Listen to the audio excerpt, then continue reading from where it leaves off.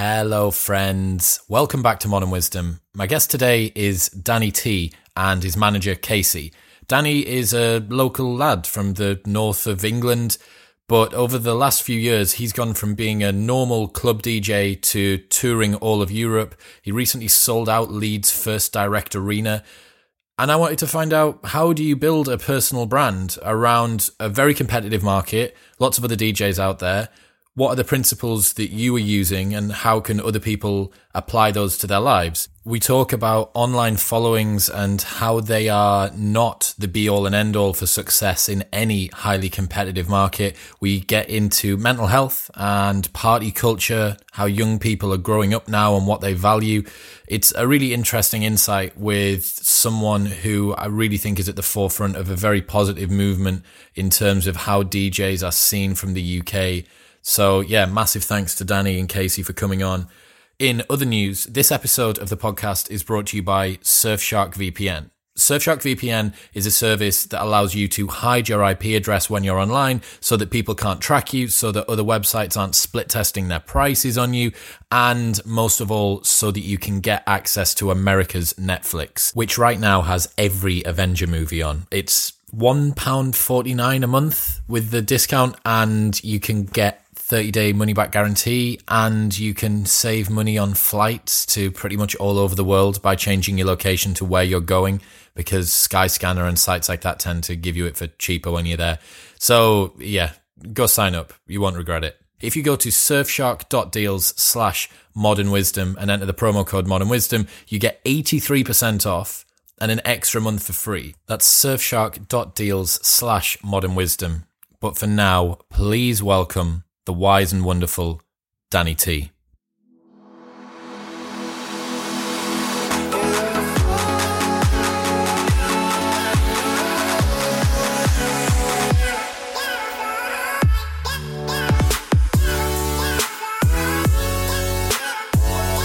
It's Danny T! Hi Danny, how are you, man? I'm good. What a pleasure. It's been so long coming to get you on here. I know. We've just been speaking for about 20 minutes before this, though. Yeah, but that's what you can't get straight into it. There's got to be a bit of foreplay. You get what I mean? All right, okay. That was the cunnilingus before so we get good into to the... see you. Yeah, hi Daniel, how are you? It's been a while. But it's not just you. It's not. Who have you brought with you? This is my other half. This is my manager. Introduce yourself, man. I'm Casey, Danny's manager, and I say friend. He reels me in. He keeps me from getting myself in trouble. What's it like being Danny's manager, Casey? Fun, alongside challenging. What's the challenges you come up against? Mostly toning down his wild ideas. Have you got any wild ideas that you've not let through recently that you can say on camera? You delete a few Instagram stories. Yeah, I mean, the post of you like semi-naked before your show was that was a bit of a battle between us as to whether that got censored, right? No, it went up.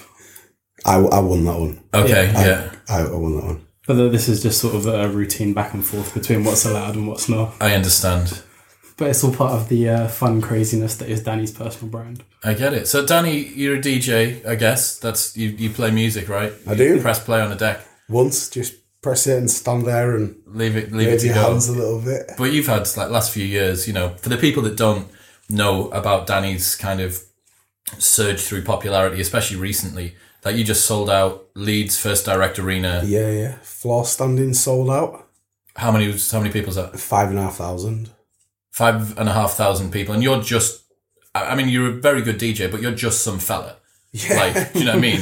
I think that's one thing that makes it more popular is the fact that I am just some fella. Could be everyone's pal. Like, it's not like, oh my God, I've got to go see this superstar. It's like, I know what his dogs are called, which is part of the kind of how the followings come, because people just wanted to be part of like the life that I was living at the time, which has got more sensible over the years, but the parties have got bigger and bigger, haven't they?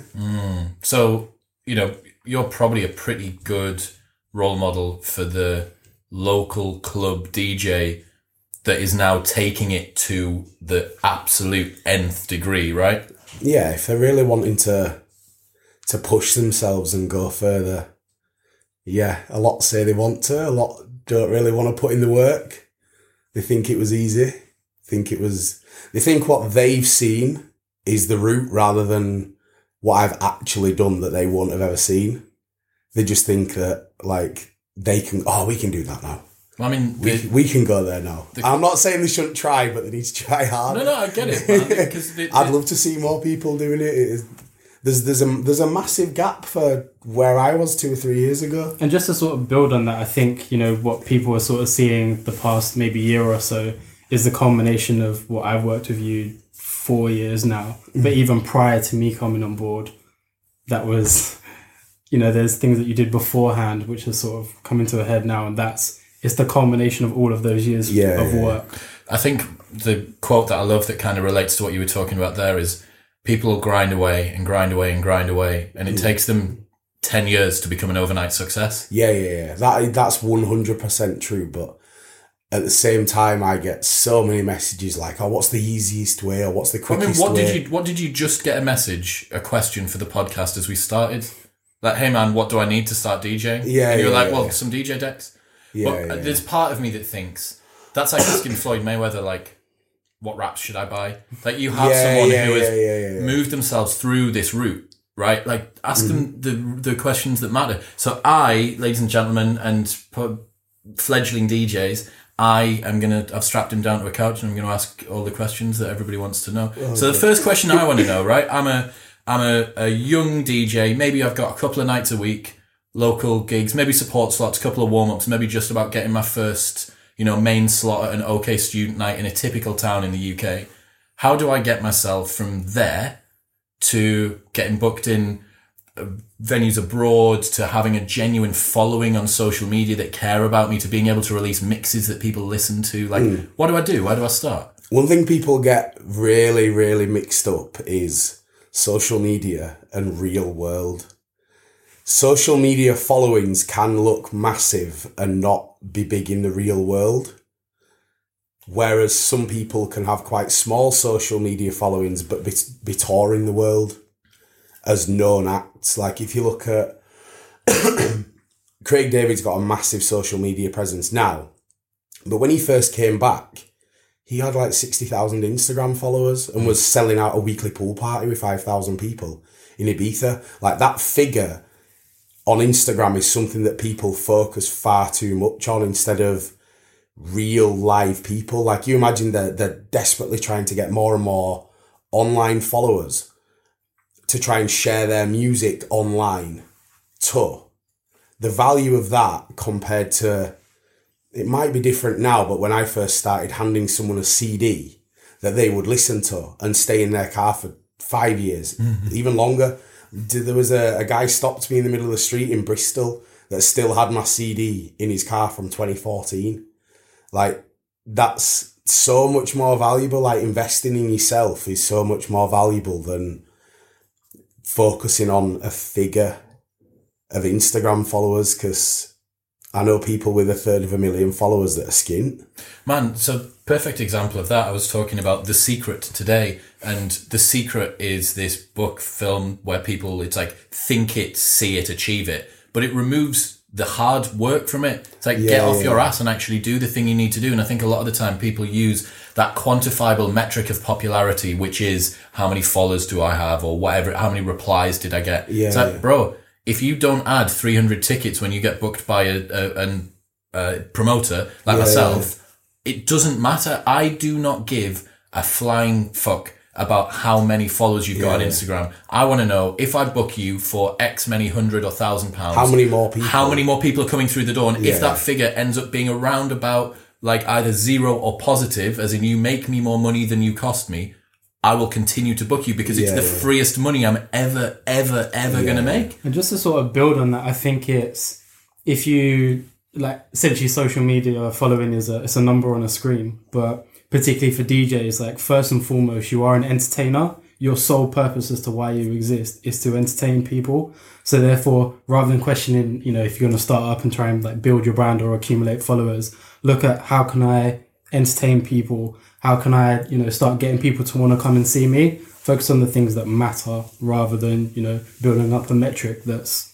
Okay, so not focus first and foremost on on real Instagram. world, yeah. But what's Focus that? on What is real- that for a DJ? Tell me. What's the steps? Do different things in a club. If you get opportunities, take them and make sure people notice that something has changed, something's different about that platform. If they're watching a resident DJ and it's a resident DJ's job to keep it like this all night rather than smash it for 5 hours, because the crowd just wouldn't be able to hold it. But if you get an opportunity to step on, even if it's the last hour, if you make that last hour increase in just anything, just like the intensity, the music, everything about the room just increases, people will want to know, why is that different?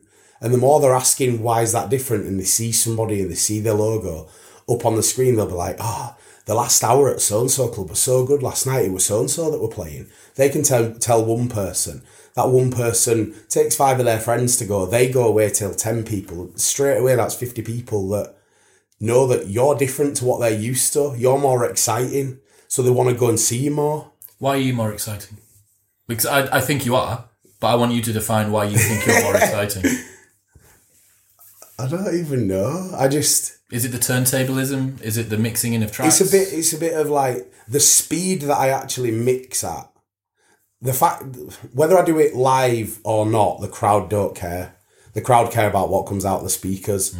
But the speed and the flow of which I mix at means that there's never a lull. That's just my style.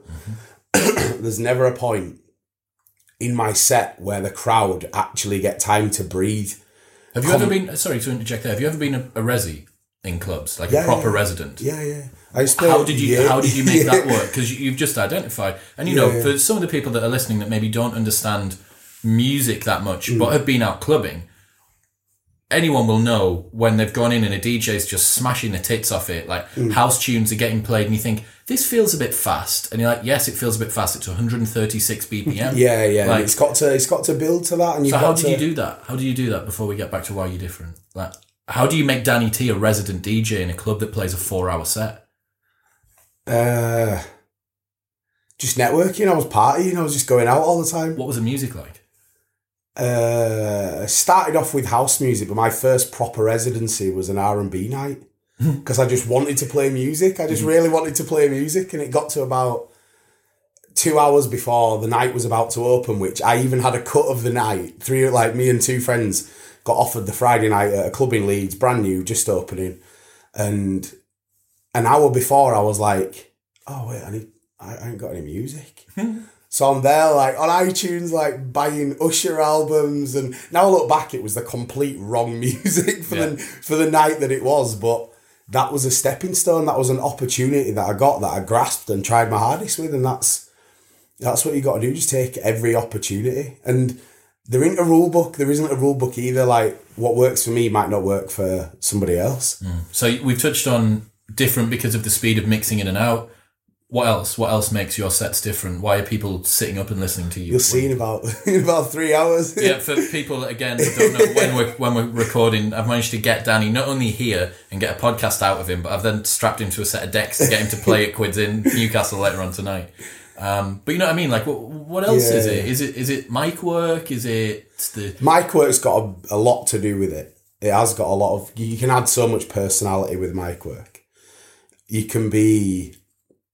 can almost make the crowd want to challenge and better each other, which is like, right, I'm going to go crazier than that person. Without actually saying, can you go a bit crazier than them, please? Knock each other's heads off, yeah. Without going too far, you can control a crowd. You can literally, like, you can have the crowd in the palm of your hands. Like, you could literally, like, I don't know, it's hard to describe because I just do it. I don't think about it now. It's come from... It's never been like, right, let me sit back and think, how can I do this? It's always been a slow progression of building up and, yeah, that works better, so I'll use that. That works better, so I'll do that. And it's been a slow progression. So to me, it's not like, I don't think about it. It just happens now. So thinking back is actually quite hard to think, how could I do? Like I wouldn't be. I'm asking you to unlearn everything that you now naturally do, right? Which is break it all down again. It is going to be a challenge. Yeah. I want to ask, I want to ask both of you guys separately this same question, right? Last long years playing gigs, doing all this sort of stuff, and then hometown Leeds, you sell out Leeds First Direct Arena, 5,000 and a bit people. Like, first off, Casey, what does it feel like watching your mate and client, whatever you want to call it, walk out in front of 5,000 and a bit people? It's weird. We had a conversation at the start of the year, and it was very much like, okay, obviously off the back of Leeds Arena, like, where do we go from here? Sort of like, what's the next step? O2. I did the O2 Academy the year before. Yes. And church 6 months before that. Mm-hmm. So it was like, O2 Academy is the biggest venue in Leeds. Where do we go next? Yeah. Like, nah, I can't do it. There's a video of me on my Snapchat after I'd had my hair cut, heading to the O2 going, one day, going past Leeds Arena, and I was like, actually said this. I actually 365 days. I literally went, one day I'll play here. Nah, I'm joking, but it's always nice to dream. And that was just over a year before. Okay, so he's walking out. What's it like? I think at that time it was just an idea, but I think anything that we sort of set our stall out to do, it has actually happened that way. And that's not through like, you can sit here and say, oh, it's law and attraction or it's this, that and the other. But yeah, I think it's just there's a very sort of clear vision about, how far we want to take this, where it's not completely mapped out of how we're going to do it. But I think Danny's willingness to try stuff and my sort of relentlessness in making it happen, that's kind of where it's been a real success in that he has very, very crazy ideas. I can kind of tone them down or refine them or shape them into something that's going to elevate what we've already done. And yeah, it's nice to see like Danny doing something he loves. And obviously there's other benefits that come from that. But yeah, I think to put someone in an environment where they get to do something that they love every single day, earn a living off of it, like that's actually been the biggest reward of it. That's awesome. Danny walking out on stage, 5,000 people. It was just like, there's no way to describe it. Right, you imagine you're in Newcastle City Centre or Leeds City Centre walking down and one person screams as loud as they can. You hear that person over 2,000-3,000 people around you. Imagine that times 5,000 all at the same time. For you. As you stepped out and you're like, oh my God, how's this even real? Even afterwards, for 4 or 5 days afterwards, I was still like, I'd watched the video of me walking out and I was like, how have I even done that? Like, how is that even achievable or a possibility? Or like, it did just seem like just not even real at all. That's cool, man. But like, that's you're actualizing. You get into what it is that. But you no want to point was I like nervous. I wasn't nervous at all. I had loads of people message, "Oh, I bet you're so nervous," and I was like, "Take my phone. I can't see people telling me I should be nervous because I'm not. If I didn't want to do this, I wouldn't have tried to do it. Like, I've sat there and gone, I want to do this. Why would I be nervous? Because I've chosen to do it. I've not done it to impress other people. I've done it because it felt good and it was the next progression for me and myself in my career." So I spoke to Cozzy, I spoke to Christoph about this, and he says that even now he'll play, for him, a small size gig, which might be 2,000 to 5,000 people. Like the smallest gigs he plays, he still shits himself every time. This is a guy who supported Eric Prydz on New Year's Eve, New Year's Eve, and New Year's Eve, like for the last few years. Played at the biggest venues, played Creamfields, played everything. The first issue lineup release for Creamfields this year and Ultra has him on the top banner. And he's like drinking, desperately trying to calm his nerves, like doing his ex-missus got him doing breathing exercises before he goes out. But do you know what though? This is the difference. He's come in from being sat at a computer, making music, progressing, making better music, loving music, making music he loves, to then having to be a DJ. I've come from being a big personality, party animal, DJ, then I've learnt to make music. So the ballsy side of it, the me being on stage is no problem because I've been on stage thousands of times before. Yeah, I think... It's not like I'm chucked in at the deep end. It's like I've gone through that. Like, to me, someone chucking me in a studio with 4 people surrounding me, that's where I'm like, oh, if you God. and Eric Prydz were sat next to I'd each be like, other oh my God, oh my God, oh my God, oh my God. Whereas he's the exact opposite. I think, like, so to push back on that a bit, Christoph's played a lot of gigs. Back in the day, he'll have played thousands, but this is something that I know that we wanted to get onto, which is to do with mental health and other things. And I've had this in my mind for ages. It's unbelievable that there are people out there who have a particular talent in one area, like an eccentrically brilliant talent in one area of their life, but they don't have the personality makeup which allows them to maximize it. And obviously the perfect example of this is Avicii. You have this guy who is capable of making the music, capable of playing the shows, he does the branding, he does, everything, but he doesn't have the personality which allows him to deal with the lifestyle. He didn't want to do the shows, though. He was pulling his shows. He didn't want to be doing the shows. That was it. He couldn't handle that much attention, albeit like the social media side of it as well would have been massive. But like, it is crazy. You could be in a room with 1,000 people. If one person says you shit, that hurts. 999 people could think you're amazing, and that feels great. But that one person that could literally just, or even tweet afterwards, that's like a second kind of, it's a second wave of insults now. Someone doesn't have to just say it to your face. They could tweet you afterwards. Far fewer people probably will say it to your face now. Right? Yeah. Like the Mike Tyson. Do you see the Mike Tyson thing that's blown up today? It says, what is it? There's social media has allowed people to be brave enough to say horrible things without getting punched in the face. Without fearing the repercussion of getting punched. Without getting punched in the face, and that's so true. Massive. I've had people that have like slagged me off online walk up to me like face to face and shake my hand, and then I realised afterwards that they'd been slagging me off online. I was like, how do you have the balls to do that online? But then in real life, you're like just scared. You're not exactly the smallest guy in real life. What have you been doing then? Obviously, people that don't know, can you tell us first off about what happens every summer with regards to your lifestyle?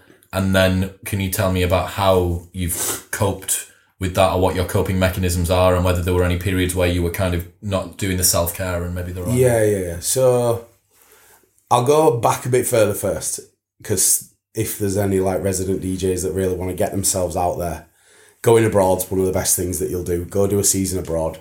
Go do 5 seasons abroad. Just go and enjoy yourself. Just at like Luke Tibble. Yeah. just go and do it. Like I started to build a following in Malia by using what we've discussed before. That's where it all kind of started. Before the online stuff started, it started in real life. Like, I was a resident. Casey came out. This is before he'd started being my manager. He came out as a friend to Malia for 4 days, and we're like, why are you still a resident DJ? And I was like, it's ace, I love it, I get to play at these massive clubs on a weekend, it's brilliant. He was like, there's 25 guys over there with Danny T t-shirts on that you don't even sell, they've had them made themselves, and there's 4 guys over there just got your name tattooed on them. Like, why are you still a resident? You could definitely get booked as an artist, and that's how it all started. That is literally how that side of things all started. Why does abroad make a difference? Why does the season make a difference? Everything's more heightened abroad. Everyone's more excited. They hold on to those memories. They see someone 7 nights in a row on holiday. They associate that with having a great time, being drunk, meeting new people. And if you've made their night 7 nights in a row, they'll love you forever. There's people coming tonight that saw me in Malia in 2012, 13, 14, like, they'll remember you forever. They're literally like, people are trying to book me for like, can you come and play at my wedding? I'm marrying a girl I met in Malia in 2014. People remember, like... I would absolutely love to see a Danny T wedding set. I did one in the Dominican with my friends. I went over to the Dominican. What was the first track? Lion King. Big wobbly Lion King bootleg. Jeez. Okay, so go abroad and then tell me, like, what's a week? Give me a week, Monday to Sunday. What's a week? Right, like? so that was when I used to actually go and just live over there for like 100 days or whatever. Mm-hmm. Now, the last 2 years have been, I've had like 3 or 4 weeklies in resorts. So it'd be Friday night in the UK at a gig somewhere, anywhere in the UK. Saturday, same again, a gig in the UK.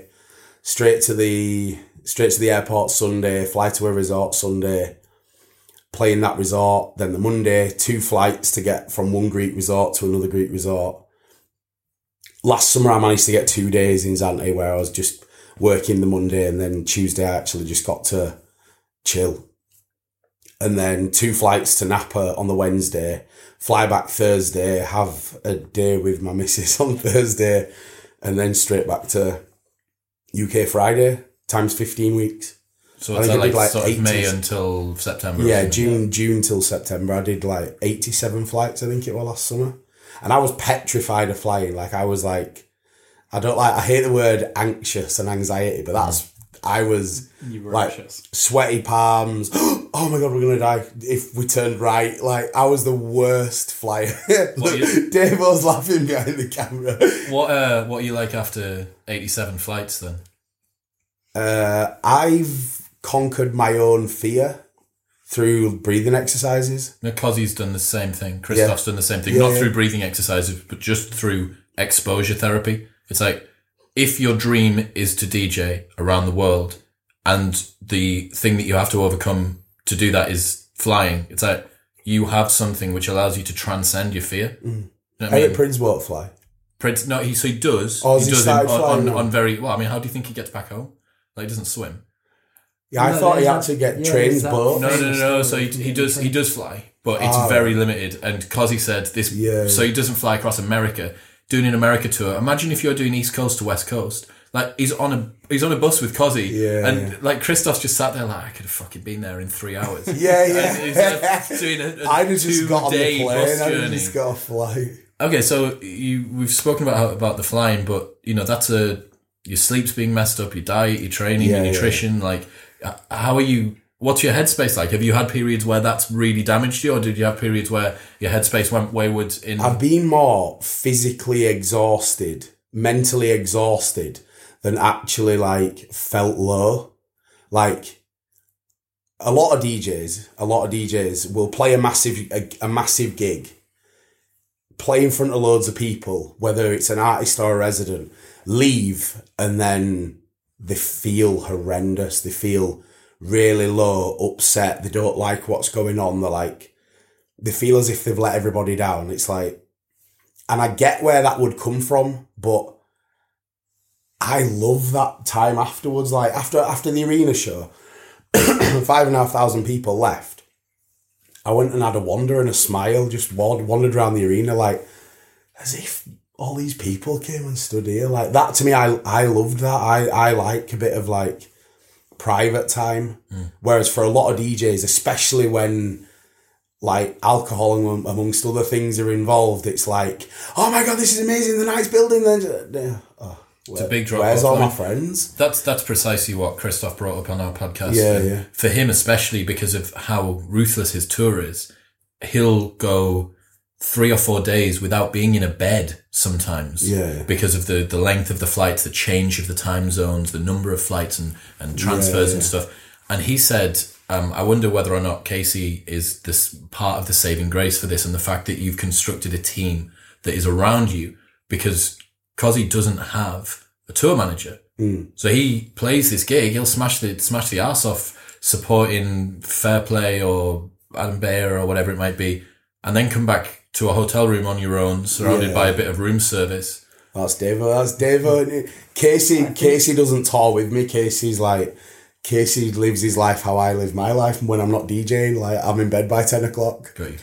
Yeah, but I think, like, sort of going on even sort of further to what you said, like, the fact that you kind of had your heyday and party day when you was a resident in Marriott, you've kind of lived those experiences. Now, because you are so motivated musically and with your career, etc., there is, for some DJs, that that drive and urgency to have that escapism, you know, with like drinking after their sets to avoid that sober come down, if you like, of, oh, this is the reality that I'm faced with. I've just gone from being on stage and having this massive high, and then, you know, sort of the realization that comes after that.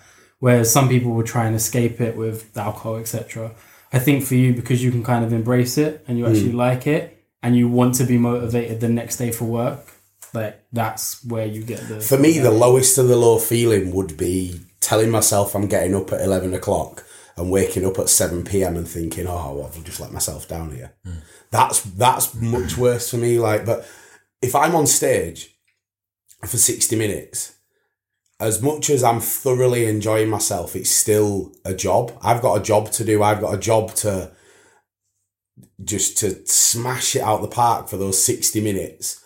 The time afterwards is reflection on how good the job was, or how good I don't want to call it a job, because when I first started, I wanted to do it for free. It just so happens to pay now.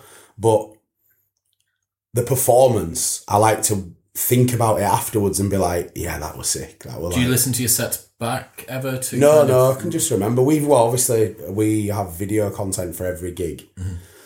I know which kind of drops have been the biggest, don't I? And I'll be like, yeah, that one was good. Make sure we've got a video of that. There is a period of your post-work reflection that allows you to iterate on improving that, though, right? Yeah, so yeah. I've literally today, a podcast's gone out with James from podcast.co, where I talked about mine. And Rogan says that he never ever listens to his podcasts back, which is interesting because he always listens to his stand-up routines back. And I think it's because, first off, he's going to be so busy that after having spent 3 hours recording with someone, then spending another 3 hours listening to it back is a little bit much. You get tired of your own voice. Yeah. But I think the other thing is that he finds podcasting to be so well within his domain of competence that he doesn't need to. But for me at the moment, as someone who's still trying to improve and iterate on that, I think that reflection period is really, really important. But you touched on something real important, which is I think a lot of DJs don't consider their job a job. Yeah. And I'm telling you, like, I'm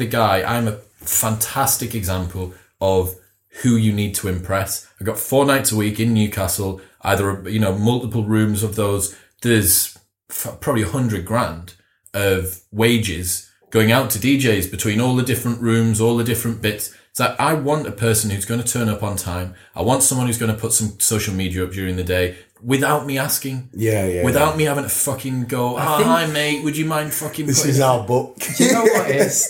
I think that's kind of, initially, Danny's sort of appeal to DJing was very much just an amplified party lifestyle, and the fact that he was I would still never belay or sack it off or not do the best job I could. I would never drink myself into oblivion and do I would. But I'd still be able to perform. I'd still be able to do the set.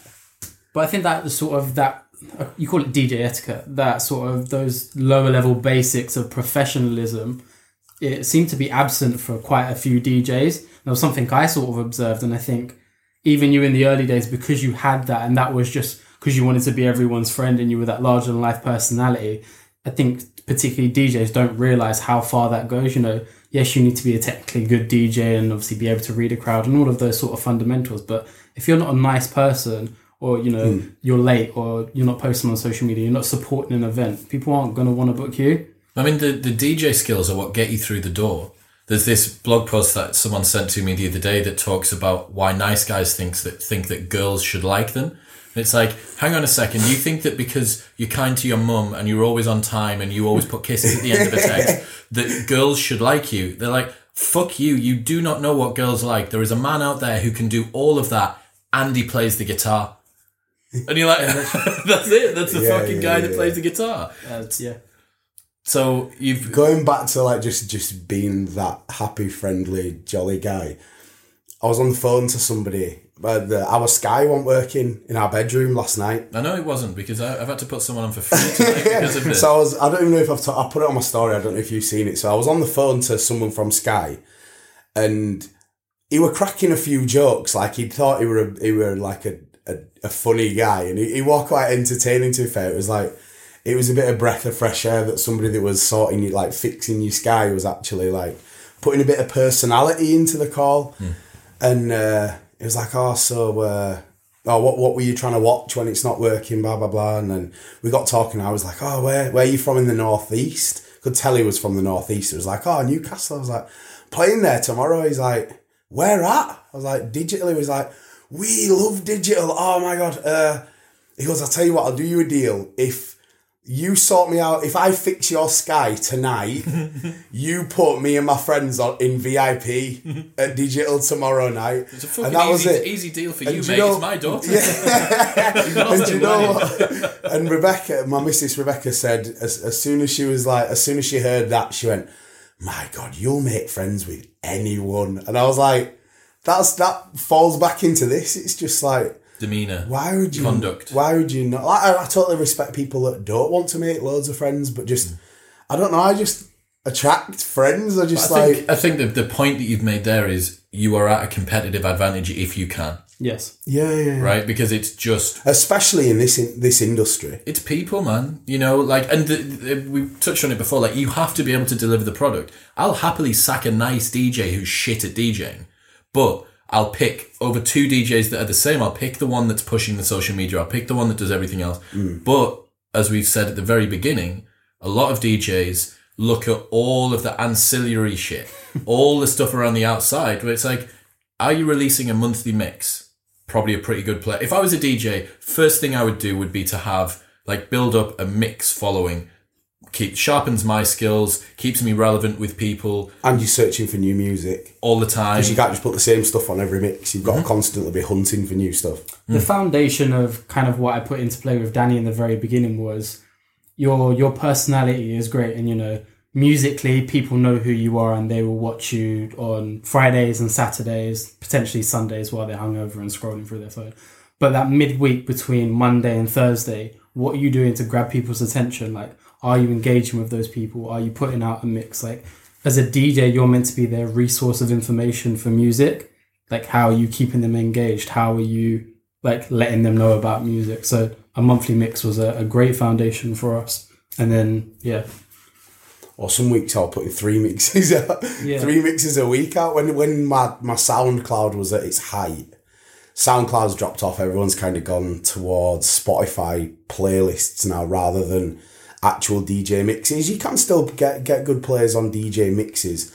People still do want them and still like them, but they weren't. SoundCloud was just like the one. And as I could see everything progressing, I was like, wait, I can put out 2 mixes this week. Go on, I'll put another one out tomorrow. And I was like, because I was just sat at home just hunting for music. Like, even when I was in Mali, I'd wake up and the lads would like go past on their peds past a restaurant and beat the horn, laughing and joking, because I was sat staring at my laptop and they were going to sunbathe for 4 hours, and I'd be sat there. But did it feel like work? No, because I was enjoying it, and sunbathing's boring. So another thing that keeps on coming back in a lot of conversations I'm having, your competitive advantage in life is doing what for you feels like fun, but for everyone else feels like work. Yeah. That is the easiest way to find. And for me, it's this. You know, like, I've got work tonight till 3 a.m, which is even later than you, depending on whether or not you're drinking. We've got to go back to Leeds. So, you know, I've got that tonight, but I hassled you to come and do this podcast because I'd have felt remiss. Like I want to know what it's like to walk out on stage in front of 5. Yeah. So for me, I am at a competitive advantage for other people for whom this would be, you're lovely, but this would be fucking torture, right? I'm enjoying it, and so is everyone that's listening. But some people wouldn't want to have this conversation. Yeah. Even some of the audience. But that's just you not taking advantage, but that's you, taking advantage of an opportunity that could arise for both of us. It's just you. Mm-hmm. It's the one. You've got to want something.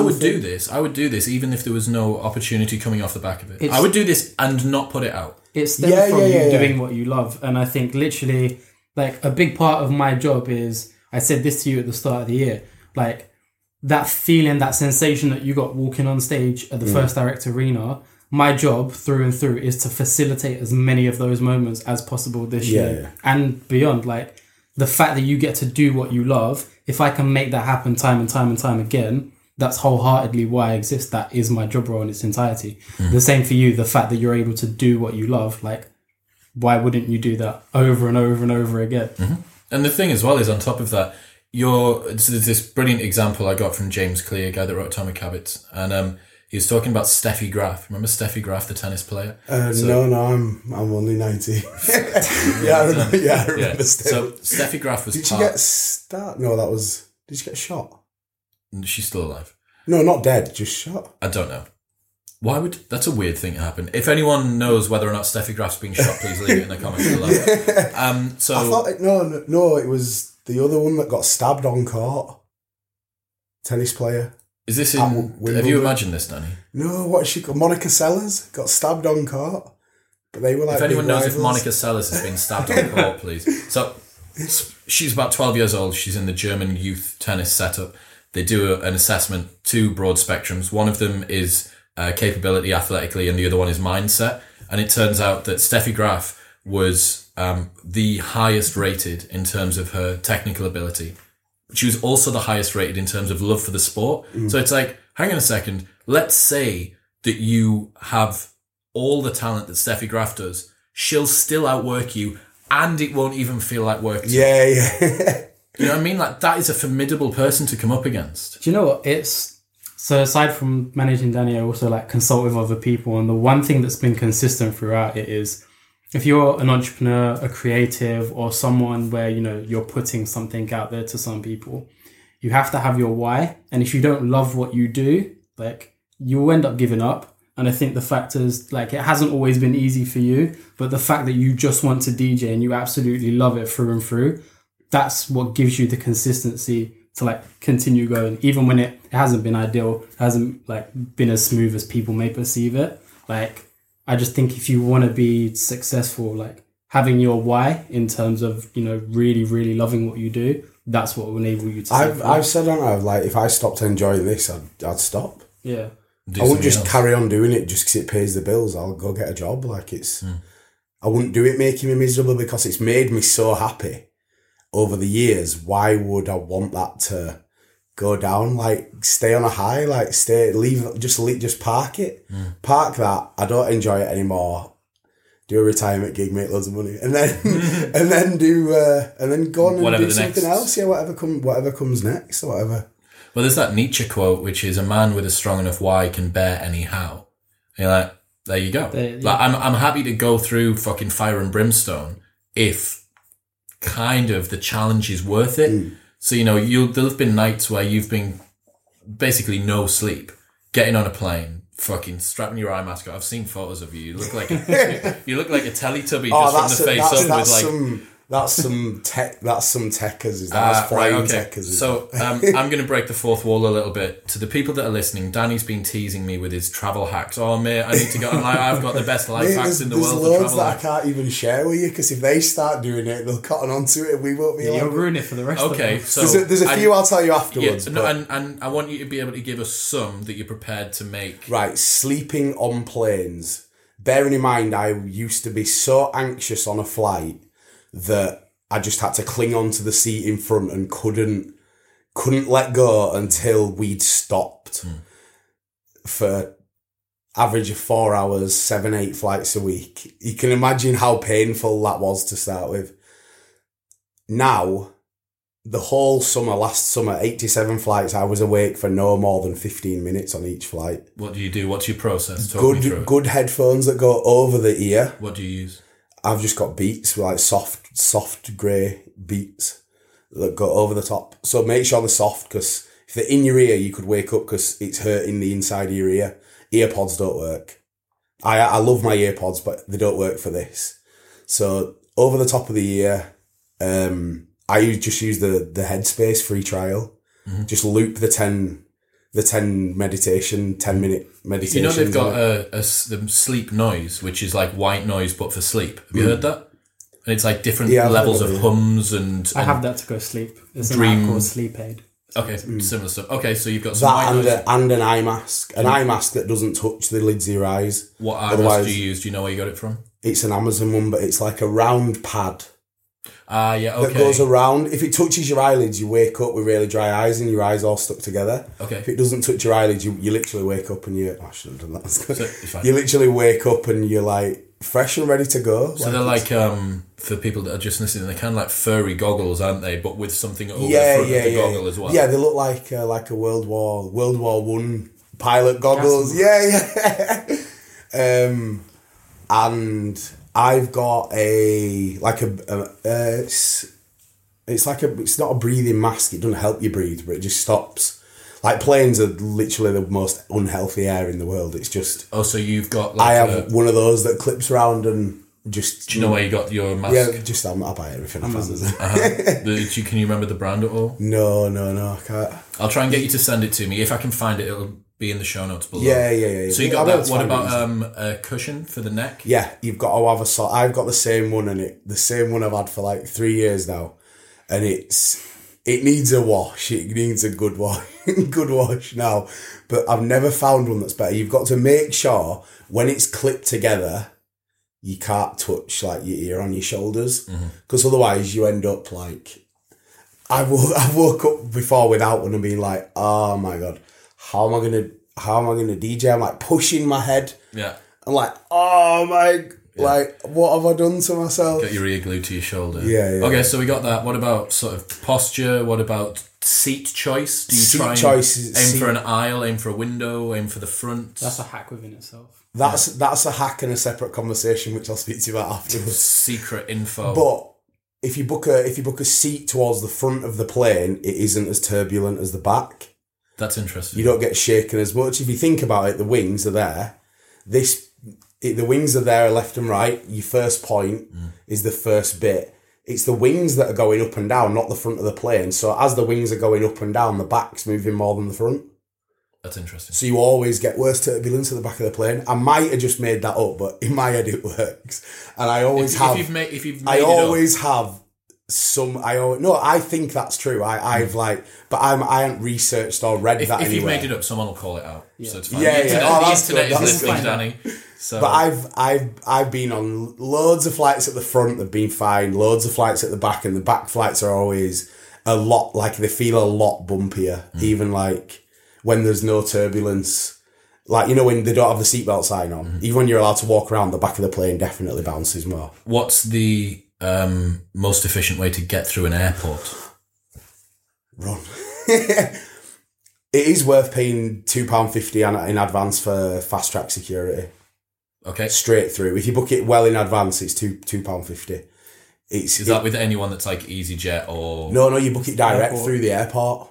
Right, okay. Yeah. I've been on flights before that if I didn't have that, I'd have 100% missed my flights. Well, I suppose the problem is, it's all well and good. I can turn up to pretty much any flight departing from Newcastle, because from here it is 10 minutes to the airport. I can leave here an hour and 15 before I need to depart, even with hold luggage, and be on the plane fine, unless there's a queue at security. Yeah. And if there's a queue at security, you done fucked. Like, and if there's a queue at security, all you do is run to the front and go, I'm about to miss my flight, and they'll let you go straight through. Okay, there's a hack. There's a good hack. What about other stuff? What about, are you taking water on board? Are you making sure, if you got like... Every airport's now got a tap at the other side, so just take an empty bottle of plastic water if you don't. Tap at the other side? As soon as you go through security, there's now a drinking tap. Really? In every UK airport, yeah. That's interesting. I don't know if they've legally had to put it in, but You've noticed. Everyone I've gone through now, they have one of those little... So you've got like a protein shaker or like a chili bottle. Yeah, just take a bottle. To be fair, I'm like so in a rush, I'm not even like that prepared sometimes. Yeah. I'm just like, right, quick, grab it. Well, water's free on the plane. You want to have it, do you know what I mean? You want the big bottle that you've got with you at all times. Yeah. I've got a good one. It's already been on Life Hacks, but WH Smith versus Boots. If you go into WH Smith's, they've got buttered saurine loaves, and it's 50p less for the meal deal. And they've actually got, I think, a more premium selection of sandwiches. So, fuck Boots, that's what I'm saying. Sorry, I'm still after a sponsorship if you want to give me some free toiletries. What else? So what else have you got from... You've got to make sure your liquid's in a bag, because that could save you 25 minutes there. Don't make any mistakes. No, well, depends how many times you travel. If you travel a lot, I know my laptop has to come out. I know my phone charger has to come out. That's always good to have, a phone charger to take on the plane, because if your iPhone's not the latest one, they make sure it doesn't last 4 hours. So always have like a phone charger. 20 quid for the massive ones. And it charges your phone 6 or 8 times. 5 times, yeah, exactly. I could literally take that on the road for 4 days, and it'll just keep charging my phone. I'm going to Athens this weekend for my birthday, and I'm taking an external charger, and I don't need to worry about having a plug socket. I've got nothing else that I need to charge. My Kindle will last for 5 weeks because they're monstrous. You're right, you got your external charger. You don't even care about what the power port is. I've just bought one for my laptop to take on. A laptop big one, external charger? Yeah. No way does that exist. Yeah, that's for the road. I just bought it. 100 quid off Amazon. Shit. How many laptop chargers? I haven't tried it yet. What does it say? It must have told you. How many laptop chargers do you get out of your charger? 1? I don't know. Fucking hell. I just went for the biggest one that Davo obviously knows about carrying camera equipment through, and if it's over 100 watt, you're not allowed to take it through security if they spot it. Hold luggage. So I knew that it wasn't allowed to be more than 100 watts. So I just got the 100 watt one, which was that was the biggest one. But it's about this big. It's not even that heavy. It's got a fan built into it to keep it cool.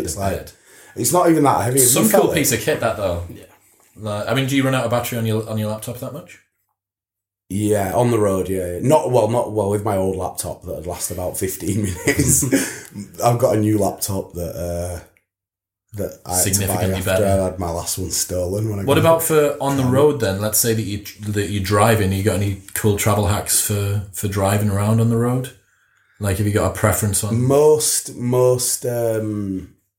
service stations have got, be it Rustlers or Baby Milk free microwaves. So you can actually take decent food on the road. You don't have to just live on meal deals. So you could potentially pre-cook all of your stuff. Yeah. Pre-cook some stuff. That's what I do. I've got it in a bag here. Mm-hmm. Well, do you use my microwave? Around 50p. Not right.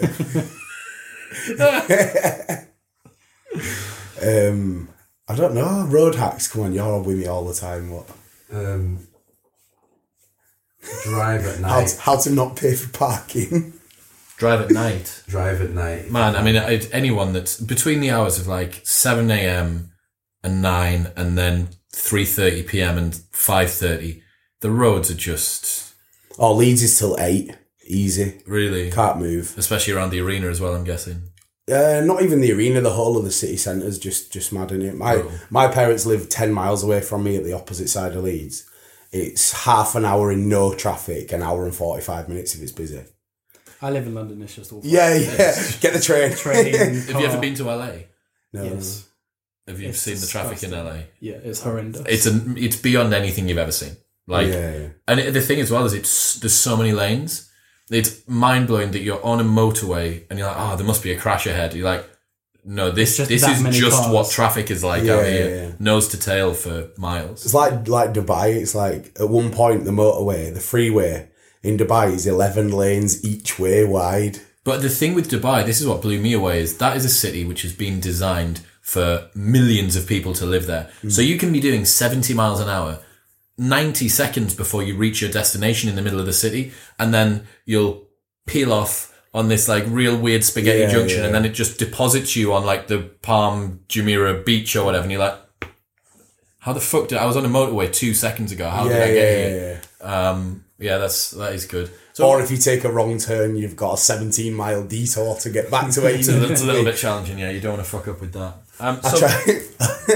Tight Yorkshireman coming out here. So we've been to Dubai. Me and my missus have been to Dubai like 4 times now. Not the last time we went, the time before that. Bearing in mind, you can get a taxi from the airport to any hotel in Dubai for about 15 quid. It's not actually Uber that expensive. Is outrageously cheap out there. It's insane. It's so cheap. And there's even like the local taxis are even cheaper than Uber. So we got there and I was like, right, no, we're going to explore. It was night time as well. It was pitch black. We decided to get the train, which it was probably about 6 o'clock or 7 o'clock. It had gone dark, but it wasn't like the middle of the night.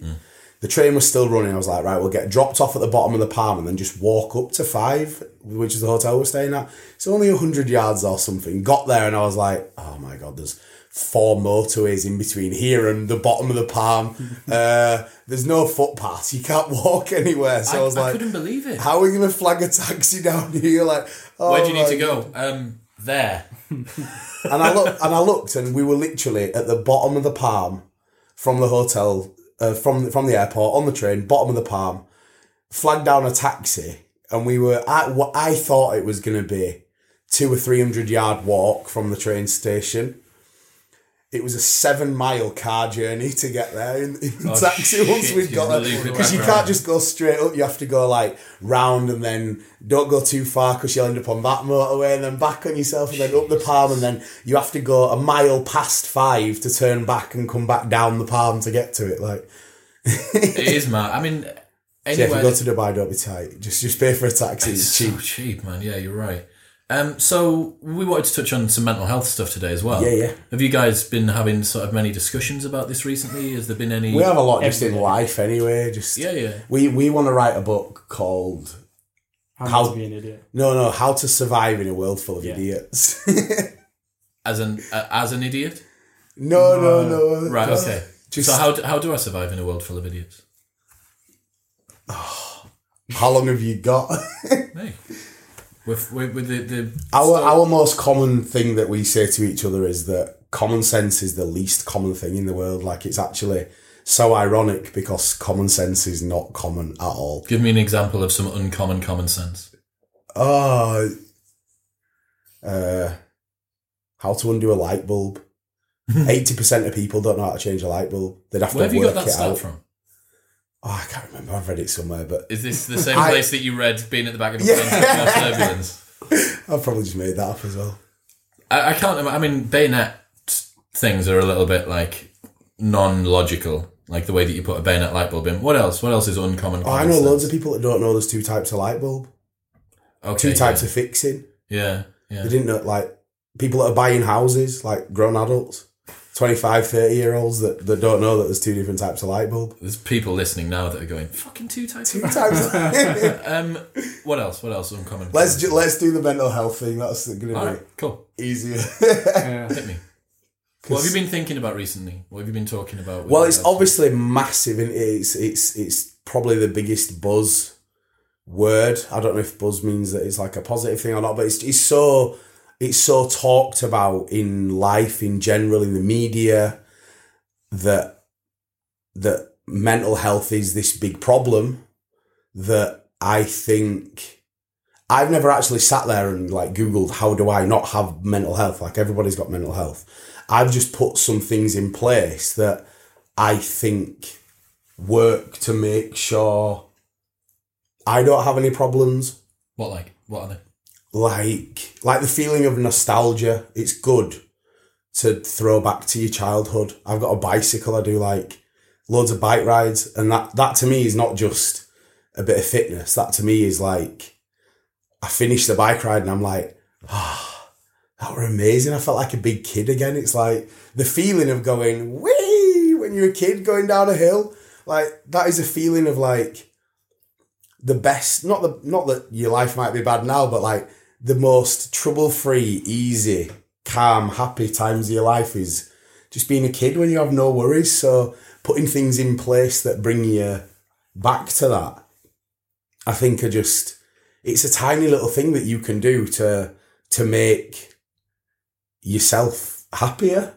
What about you, Casey? What have you been thinking about to do with mental health recently? I think gratitude is something that's very, very underestimated in terms of how it can benefit your mental health. I just think it's a good foundation, and I don't know anyone who is like happy or like, I'd say really has like a productive mental health setting that doesn't actively or proactively practice like gratitude. How have you instantiated that? How have you structured that into your life? 6-minute diary. Hey, link in show notes below. That was actually a recommendation from your podcast. Yes. That there's other little things, but I think just like proactively taking measures to. It's bizarre if you don't have a formalized structure like you now do with the 6 Minute Diary or anything else, if you're not innately built to be grateful for things and to be reflective in that way and to focus on the good, it is a real change, very, very drastic difference between the two. And I don't know about you, but I think I've filled like 5 or 6 in now. So I've been doing it like 3 years. And now I find myself doing things and thinking about things in a way that gratitude has taught me to. So I'll do some perception. Yep. It's entirely how you choose to look at something, and you can be presented with something, and the difference in mindset between how I choose to look at something, be it from, what is this teaching me? And, am I looking at it from a position where, say, for example, people who go through trauma, it's quite easy to sit there and blame that trauma for, how bad it's made you feel. But at the same time, that trauma is also responsible for all the good things that have come out of it. And literally just by being great, I'm not saying that you need to be grateful for trauma, but being grateful for the experiences and the lessons that you have learned from that, nothing has changed in that dynamic, It's just choosing to look at it from an entirely different perspective. Couldn't agree more, man. Yeah, that's it. You are very much in control of your response to any situation. And I'm reading Man's Search for Meaning again for like the 3rd time at the moment, Viktor Frankl's book. This guy, Holocaust survivor, who also created a school of psychology called logotherapy. And the quote from it is, the final thing that can never be taken from any man is his ability to respond however he chooses to any given situation. And that's it, right? You can be in the worst situation in Auschwitz, but you can still choose how you respond. Someone says something to you, that is a freedom that can't be taken away. Now, obviously, you can't say, I'm going to fly away, I'm not a bird. There are certain things you can't do, but there is always something you can. And I think that switching of victimhood mentality makes a big difference for people. I think as well, like, even with Danny's social media, I think, as I said before, if you're a creative in any sense of the word, you're obviously putting some sort of creation to the word. So you're going to have people that like it, people that don't like it. How you choose to respond to that ultimately is a major influence on your own mental health. So Danny having people saying that they don't like his DJing or they don't like his mixing, etc. It's not quite as nice as that, is it? No, it's not in any way, shape or form. But that's again, that's the dulled down version. But again, how Danny chooses to respond to that. But like, I'm laughing about it. I'm laughing at people. I'm not laughing at them. I'm just laughing about the fact that people can be so offended by a combination of chords and sounds to think that they have to type that your music is as bad as AIDS or cancer. Like, to me, that's hilarious. How can you actually, how is someone's brain that stupid to make those links? Like, music, I don't like. You could just switch it off and be happy about switching it off. Instead, you have to, right, let me get my phone and tell everyone how much I don't like it. Like, that's so sad. It shows how much of an unhappy person you have to be to do that. Like, I think it's everyone has these thoughts, right, that sort of burble below the surface. It's undealt with jealousy or envy or genuine just dislike for something that you do. The problem is that social media rewards things that we either agree with or things that outrage us. That's one of the reasons I think why every conversation now is getting polarized to the extremes. You have people that are grouping into spheres of awareness on both ends of the spectrum, and then you have the people that just come out with shock tactics. There's no rationality on social media. I don't think people were able to have conversations either. It's literally, I agree with you, and I think there's such an eagerness as well for people just to say the first thing that comes to their head or jump on something that they think is a popular sometimes opinion. People sit there and plan it out for hours how to be the funniest they can be to get the most likes. Not even the funniest, just the nasty. What's going to get what's going to get me the most likes today? I really think you'd be surprised, man. I think maybe some people that have that trolling mentality may constantly have, is this an opportunity to troll in the back of their mind? Yeah. I don't think that any of the stuff that you see like that, the real vitriol comments, I don't think any of them are considered.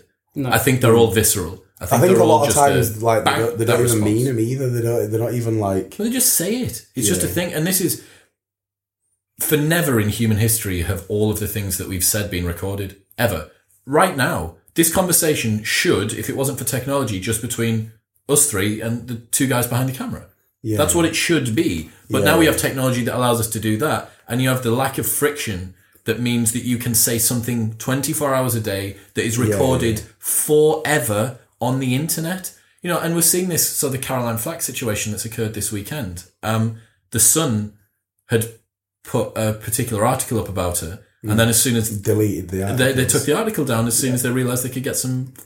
And that's the thing, I think, like, particularly with media, like, publications like that, the fact is, I think Idris Elba done a very good quote about this, where he said, you know, people don't really care whether it's Denzel Washington. It was like, people don't really care if it's true or not. They just want to be first, like, see it and say it. So I think particularly for the Sun newspaper, it's what headline is going to sell the most articles. It doesn't matter if it's true, because they just need people to read it, and they know they can get away with a small apology afterwards. And it's a lot worse now than it used to be. Like, there's so much clickbait out there. Like, people will read the headlines and go, oh my God, it's going to snow sheep tomorrow.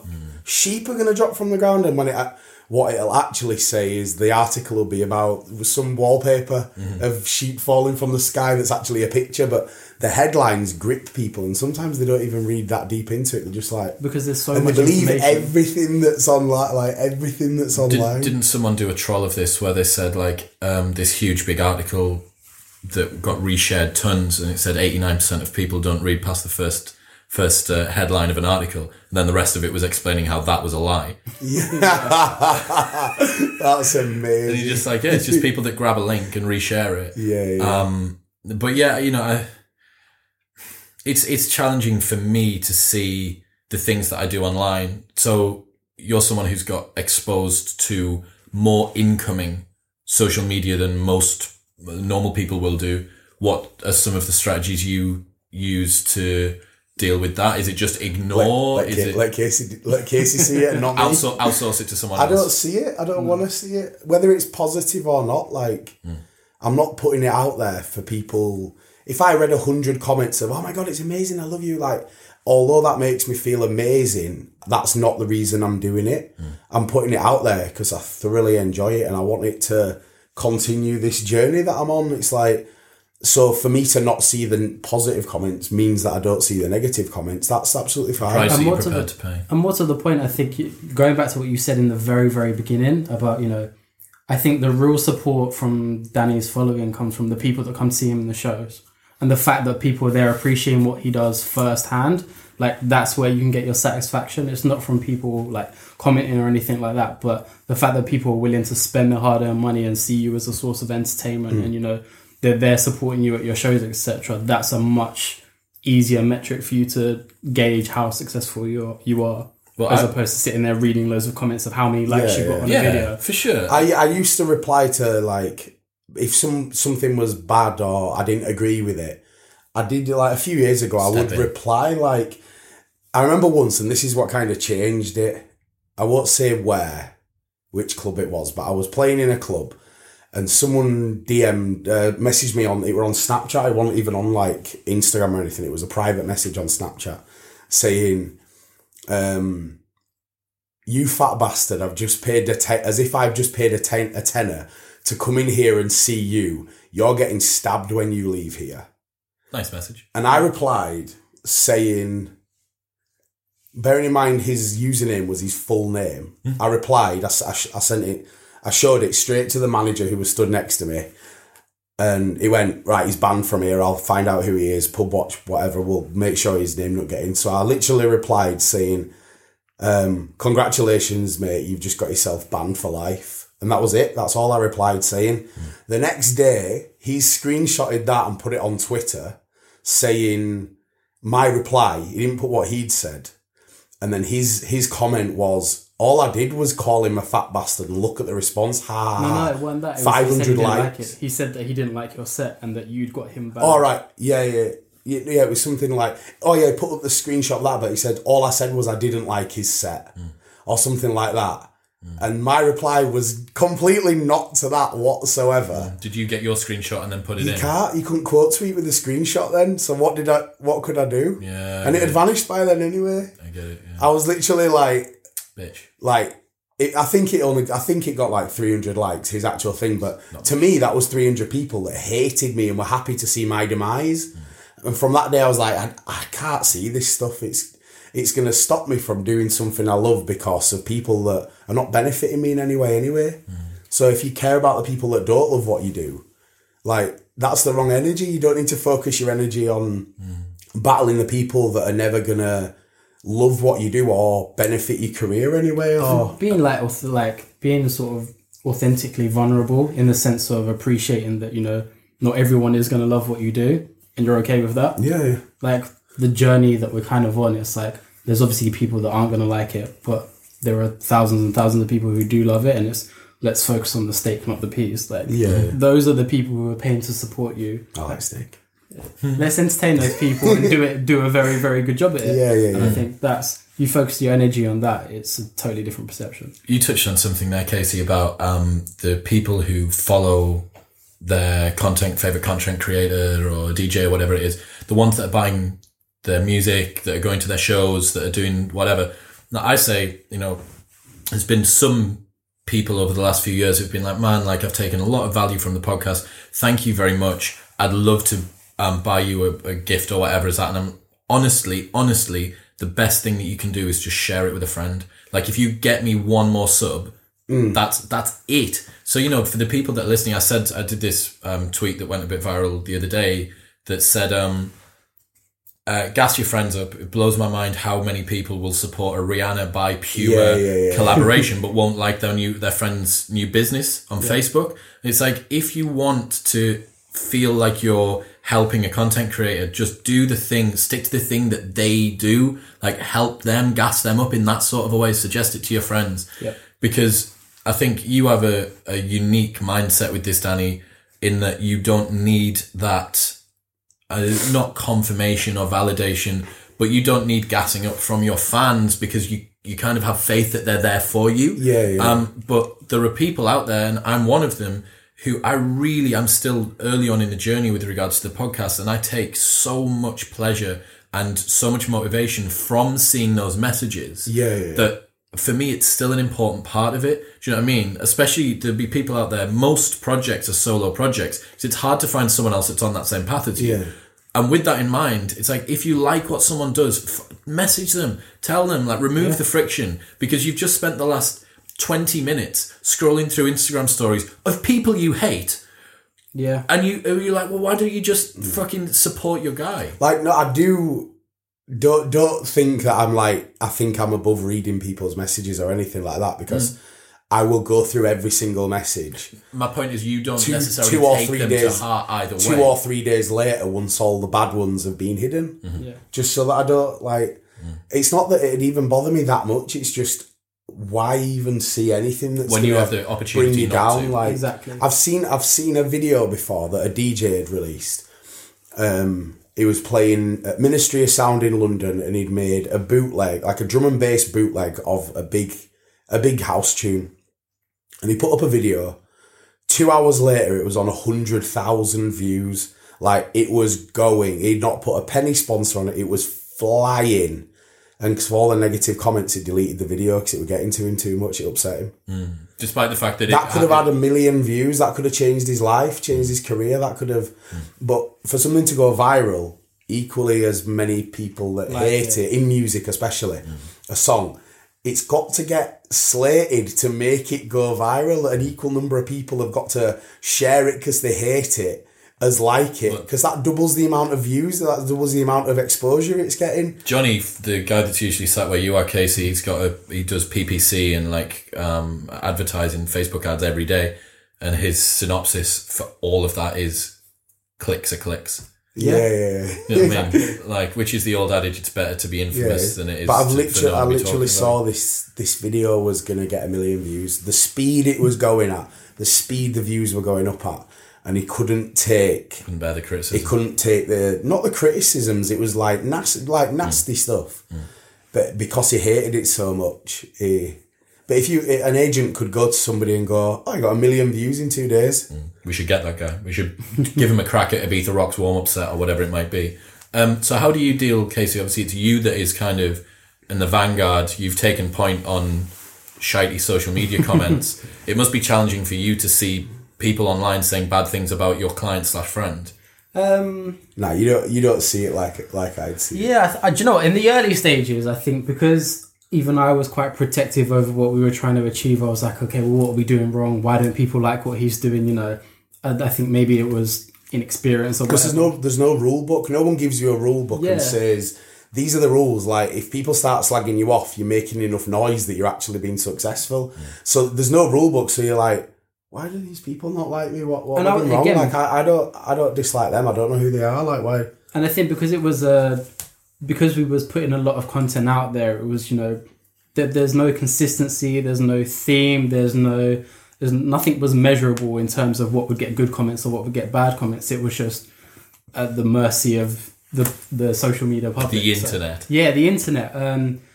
But now I even put videos up deliberately to troll certain crowds, though. Yeah. I think when you can do that, when you can get to that stage, I've got a friend called Michael Malice who was on a couple of weeks ago, and he's been on Rogan 5 times, and he is, you know, Loki from like Avengers. Yes. That he is Loki for American politics and Twitter in general. And his approach is just, so he tweeted the other day, Hitler built the Berlin Wall, Trump wants to build a wall, you do the maths. Hitler didn't build the Berlin Wall, No. but he just like Babe. and the Berlin Wall trended in America because of this tweet, and it's Genius. like when I you love can stuff like that. when you can get yourself to that stage, I think, and you don't take yourself too seriously, that's the real sweet spot. But I think for me, I really couldn't care less. I think that's why I'm probably the best place. But like, Danny's happy, I'm happy. Danny's doing well. I consider us both to be doing well. I think there's a quote, Brene Brown refers to it by Teddy Roosevelt, where it's like, I can't remember it word for word, but it's like, I can't remember it exactly, but it's basically saying, if you're not in the arena taking part, I don't care for your opinion. And I think for those people, you know, unless you're someone who's value my opinion, unless you're doing something similar or, you know, putting yourself out there or you're actually trying to achieve something great, I don't care for your opinion. So for anyone who has something to say about Danny's opinion or Danny's career, if I value their opinion, they would have come and said it directly to me and we would be having that conversation. It would be constructive. But for someone who's just posting nonsense online, I couldn't care less. It doesn't affect how much I get paid. It doesn't affect how much he gets paid. So, it's not going to deter him from going out. And now we definitely don't see it. It doesn't affect your happiness. But I think, and that's all that matters, isn't it? you know, as a takeaway for anyone, I've been trying to push as many people that are listening as possible to like go and do a project, start the business that you want, whatever it is, follow a passion that you have, because you can do it with such a low investment in terms of time and resources. The podcast I did with James from podcast.co, which I'll put in the show notes below as well, that has my full working process from the gear I use to the filters that I have to the mastering program to the way I upload to my hosting platform, because nothing would make me happier than for someone else to go and do this. Like, the internet is a very, very big place. And how rewarding would that be for you? To someone else go and then be like, hey man, like, not only did you make a podcast I enjoyed, I'm now making a podcast because of you that other people. Yeah. You know, like, how many people might have listened to this, hopefully today, who are like, oh, do you know what it is? Like, my DJing career was kind of a bit wishy-washy, but, you know, Danny and Casey said, give it a fucking shot and really go after it with energy and put mixtapes out. I'm going to commit for the next 12 months. I'm going to do a mixtape a month and I'm going to go around giving it out to people or whatever the fuck it is. I love seeing people do well, especially when they really, really, really deserve it. There's a lad who, he'll probably listen to this to be fair, came to a DJ workshop I did 4 years ago. He was 14. You had to be 16 to go on the workshop. And his mum booked him on, didn't say anything, and I was like, it was no problem. She just said, "Oh, can I stay with him for the day?" And I was literally like showing DJ routines and helping people do stuff. He was 4-deck mixing at 14 years old. At the start of this session, I was like, I'm gonna have to make something more complicated up for this guy, and he's now just turned 18. We've kept in touch since. He's been like, how can I he's been almost saddened, like, oh, I can't get any gigs, I can't get any opportunities. I was You're like, a child. I was like, you're You are legally a child. You're 16, chill out. You're 17, chill out. Now he's 18. Just old enough to go to clubs. Yeah. I got a phone. Finally allowed to get into the club that you want, that you're complaining you're not getting booked at. Yeah. I got a phone call saying, I need a resident for a Friday night at this bar, blah, blah, blah. Mm. He went and did the set at this bar. He's now got 3 residencies a week and he's on 500 quid a week DJing. 18 a years week after old. he's 18. Yeah.